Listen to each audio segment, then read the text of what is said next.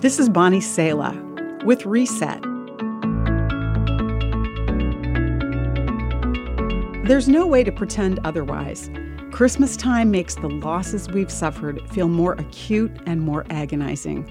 As the world seems to swirl more garishly and noisily, Jesus of the Manger waits for those of us grieving loss with powerful comfort.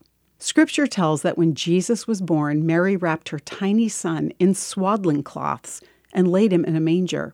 In that day, bodies were swaddled at 2 times of life, birth and death. 33 years after being swaddled for the manger, Jesus' body would be swaddled for the grave. But then, 3 days later, the swaddling cloths would be found neatly folded inside his tomb as he greeted his followers fully alive. Newborn Jesus was born to die. But Jesus' death would bring an end to death's permanence once and for all, and an end to grief and loss without hope. Follow Jesus today to the manger of the Nativity. Lay your grief and loss down right there in the hay, and accept comfort from the God of all comfort.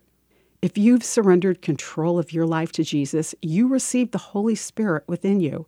The Holy Spirit's name means Comforter.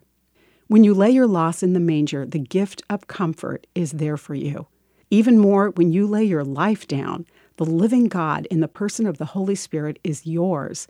Yes, comforting in loss, helping, guiding, and empowering you in every season and circumstance of life. You've just heard Bonnie Sala with Reset. Reset your life by spending time with the truth and grace of God's Word today. For more resources like this, visit guidelines.org.